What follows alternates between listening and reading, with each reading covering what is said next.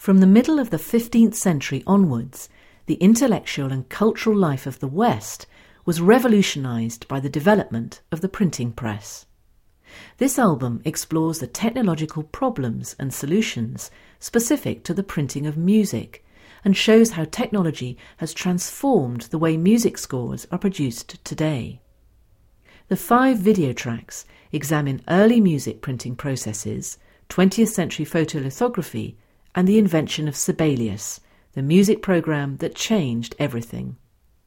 This material forms part of the Open University course TA 212, Technology of Music.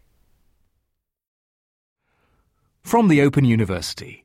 For more information, go to www.open.ac.uk/use.